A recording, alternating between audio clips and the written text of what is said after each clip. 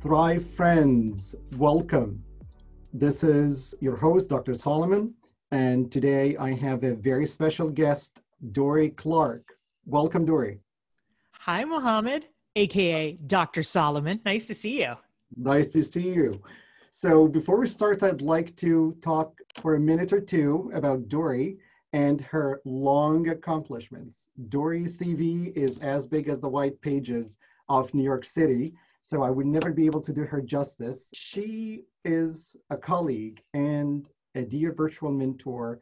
She was a journalist who rebranded herself to marketing consultant, and then many times through her career, she rebranded herself again and again to become now among the Thinkers 50, AKA top 50 business thinkers in the world. She has been selected as the #1 communication coach by the Marshall Goldsmith Coaching Global Awards. And she is a prolific writer, and I can't deny that I am jealous of this. Dory writes nonstop. Time, New York Times, Forbes, you name it. She has a number of best-selling books, including Reinventing You, Stand Out, and she's currently writing long-term planning for short-term world. That's pretty close. The the short title is called The Long Game. The long game. Thank you. So one of the fun facts about Dory is that she can write up to 6,000 words a day during the pandemic. I'm okay if she wrote this outside the pandemic, but the demotivation we all had during that time is really tough. So either her day is 48 hours, and it's not the 24 we have, or she has some motivational sauce that she's going to share with us today. So Dory, this leads me to my first question. How did you keep yourself motivated on a daily basis where you write, you give LinkedIn courses, you interview a lot, you have a series on time, and how did you keep yourself on the go over the past 6 months? Well, I think it really depends what your point of view is, right? I think sometimes you can go pretty far by reframing. And so in my case, I said, you know what?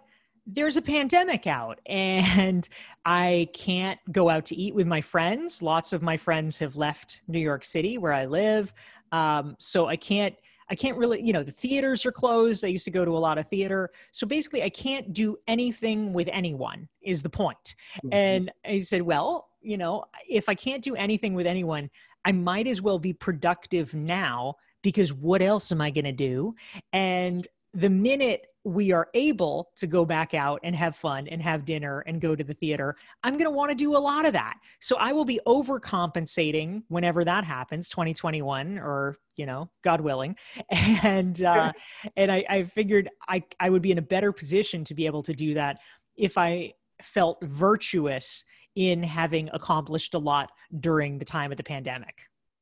Mm-hmm. So your strategy is, okay, now there is no time for socialization. I'll use this to be productive and then overcompensate when things just start to change. That's what I'm telling myself. Yeah, absolutely. Because otherwise it would be awfully depressing to just sit there and, oh, life is over. This is terrible. All there is Netflix. So I actually found myself better positioned. Like I was able to keep my positive mental attitude much better by saying, hey, I'm writing a book. And the reason I'm not seeing any friends is I'm so busy writing a book, because when you put yourself in that frame, that's a lot happier of a frame. That's a lot more virtuous of a frame than, hey, the reason I'm not seeing anyone is because there's a pandemic out. It seems like it's about mental framing. Thank Yes. you. Yeah. So that leads me to the second question. So suppose you woke up one day and just things are not going as planned. How did you pick yourself up during this uncertain time?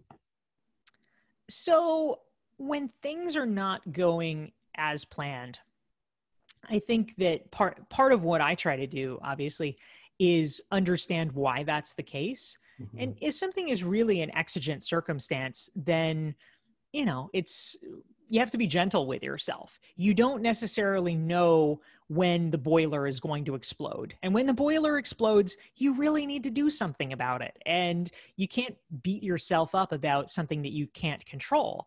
I think that an important question to ask yourself, though, and you really have to be honest with yourself, is, okay, is it really a boiler exploding sort of situation? Or is it actually something you could have predicted and yet failed to?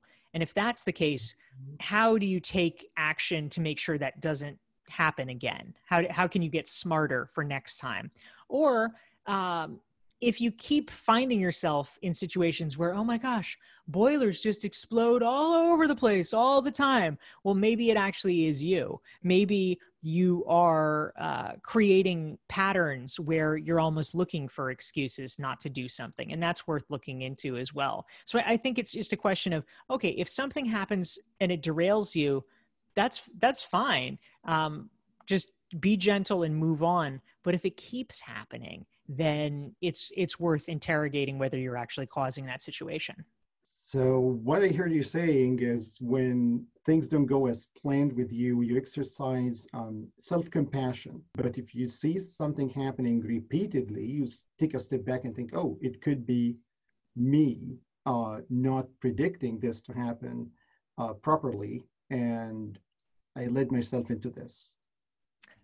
Yeah, I mean, in some ways, the whole pandemic situation, a lot of people clearly didn't really predict what would happen with the pandemic. But it was very upsetting to me that it sort of caught me by surprise. And so I started just going all in on doing things like reading books or listening on audio actually to books by Nassim Nicholas Taleb, or Taleb, I guess you say it, Anti-Fragile and the Black Swan. You know, I wanted to understand why it is that we are caught by surprise and to try to take preventative action. So I actually have been reading articles about scenario planning. For the first time, I actually literally have been doing scenario planning where I'm writing out possible future scenarios and then thinking about things that I need to do as a result of it to try to get a little bit smarter. So I'm definitely taking that seriously. But sometimes people might say, because, you know, I'm somebody that gets a reasonable amount done, they say, oh, but are you so hard on yourself? Are you always pushing yourself? And the answer is no, I'm not hard on myself at all. I feel like I'm very kind to myself. I'm like, you know what? If that didn't happen, it probably didn't happen for a good reason. So you're trying your hardest. Yeah, thank you for sharing this. And for our audience who do not know what scenario planning is, could you explain it in few words? Yeah, absolutely. So scenario planning is really just the act of writing out in advance multiple possible futures that might occur. And so, you know, you can do it over different time horizons. You can say scenario planning for the next year, or for the next 5 years, or the next 10 years. And you just sort of pick different things, like what would it look like if things were great? Or what would it look like if everything went to hell in a handbasket? Or you can pick different things to emphasize. You know, well, okay, well, what would be different? You know, I mean, a big one, of course, is, okay, great. We get a COVID vaccine and everything's back to normal, but by next spring, amazing. Or maybe another scenario that we have to think about is, you know what? The vaccines, none of them work, and we have to keep up social distancing for the next 24 months. Like, what do we do then? What do businesses do then? How do you keep your business afloat? And it's sort of wargaming different possibilities. You are an expert in rebranding. You're an expert in marketing. How could we use this pandemic as an opportunity to grow and thrive, looking at it as a hidden opportunity rather than a disaster? I think this situation, like a lot of situations, the best thing that we can do is to ask, what is it good for, right? Like if we are trying to fight it, if we are shaking our fist at the sky and saying, well, why can't we, blah, blah, blah, that's not going to do a lot of good. what we need to do is, this is a weird phrase, but we'll say lean into the strengths of the pandemic. So if the strength of the pandemic is you can't see anybody, obviously there's a lot of things wrong with that, things that we might not like about that. I don't like it either. But okay, if the reality is that we can't see anybody, well, actually, there's certain circumstances that we might choose that are like that. When can't you see anybody? Oh, I don't know. Maybe it's when you're on a retreat. Maybe it's when you're on a sabbatical. And so that, to this point, this is why I really tried to focus on writing my book, because I thought, you know what? If I have an opportunity where it is hard and difficult and challenging to interact with other people, I might as well use that, because the thing that it's good for is solitary time. So let's use that to actually go deep, do deep work, and advance on a project. So I'm doing that. I have other friends that have been creating online courses. They have been writing books. They've been really trying to finish off projects that may have been hard in the past, but now it presents an unprecedented time for focus. What's been your COVID project, Mohammed? What have you been doing? Oh, as you know, I have been working on the social media, right? Not as prolific as you, but 600, maybe 50 words a day instead of the 6,000 words a day. That is still fantastic. And this series, Thrive, and Fridays with Dr. Solomon. And speaking of which, if you would like to follow Dorie Clark, go to her website, dorieclark.com. Also, she is active on Twitter and on Instagram. And you can find lots of her articles on her website. I'll circle back to a time where you had a setback as a journalist. After a year of working as a journalist, you were laid off. How did you bounce back? And I'm sure this will resonate with a lot of people who, for unfortunate reasons, were laid off during this pandemic time. So I think there's a couple of answers to that. Excellent question. The first one is, I think sometimes the best way to bounce back, honestly, is to just throw yourself into the next thing. Because if you are wallowing, then you can kind of go down a bad spiral. In my case, I was laid off from the newspaper where I worked on Monday, September 10th, 2001.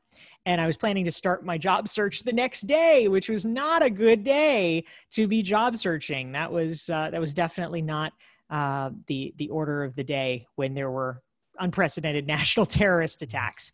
And so I obviously, like everybody, was scared about the terrorism. I was also really scared about the economic impacts, because everything froze. I mean, flights were grounded. The stock market shut down for days. Nothing was trading.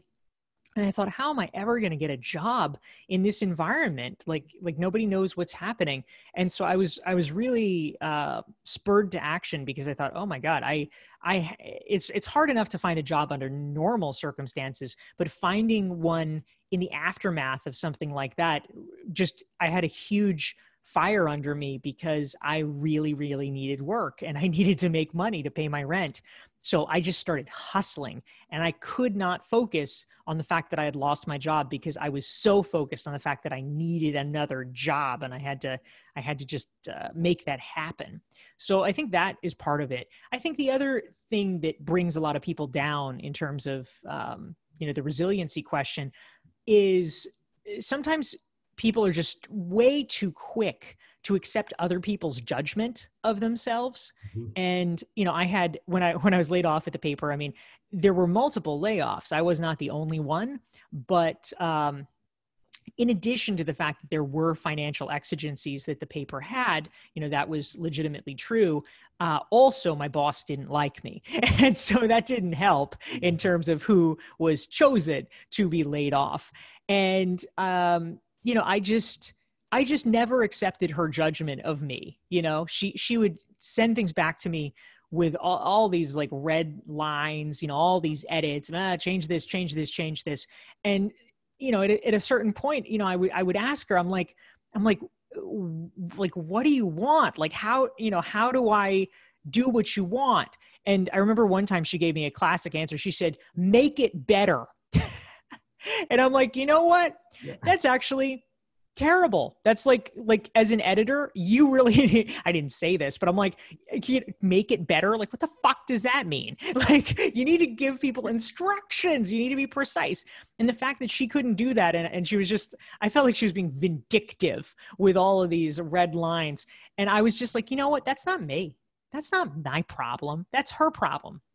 She can't explain what she wants, and she's not liking it. And you know what? Sorry. And one of the sweetest things, one of the just like sweetest memories was the very first freelance piece that I ever placed after losing my job. I placed it with the Boston Globe, which was considered, you know, bigger, perhaps quote unquote better paper than the one that I wrote for. And they literally did not make a change. They did not edit one word of my piece. And I'm like, you know what? Someone likes my writing. And so I was resilient in the sense that I was like, no, I'm not the problem. She's the problem. And this is a big lesson, is sometimes we tend to blame ourselves for the problem, but it's something that could be external and not in our hands. And it's not going to be solved. Like, there is no way you can change someone's reality. Dori, always a pleasure to have you.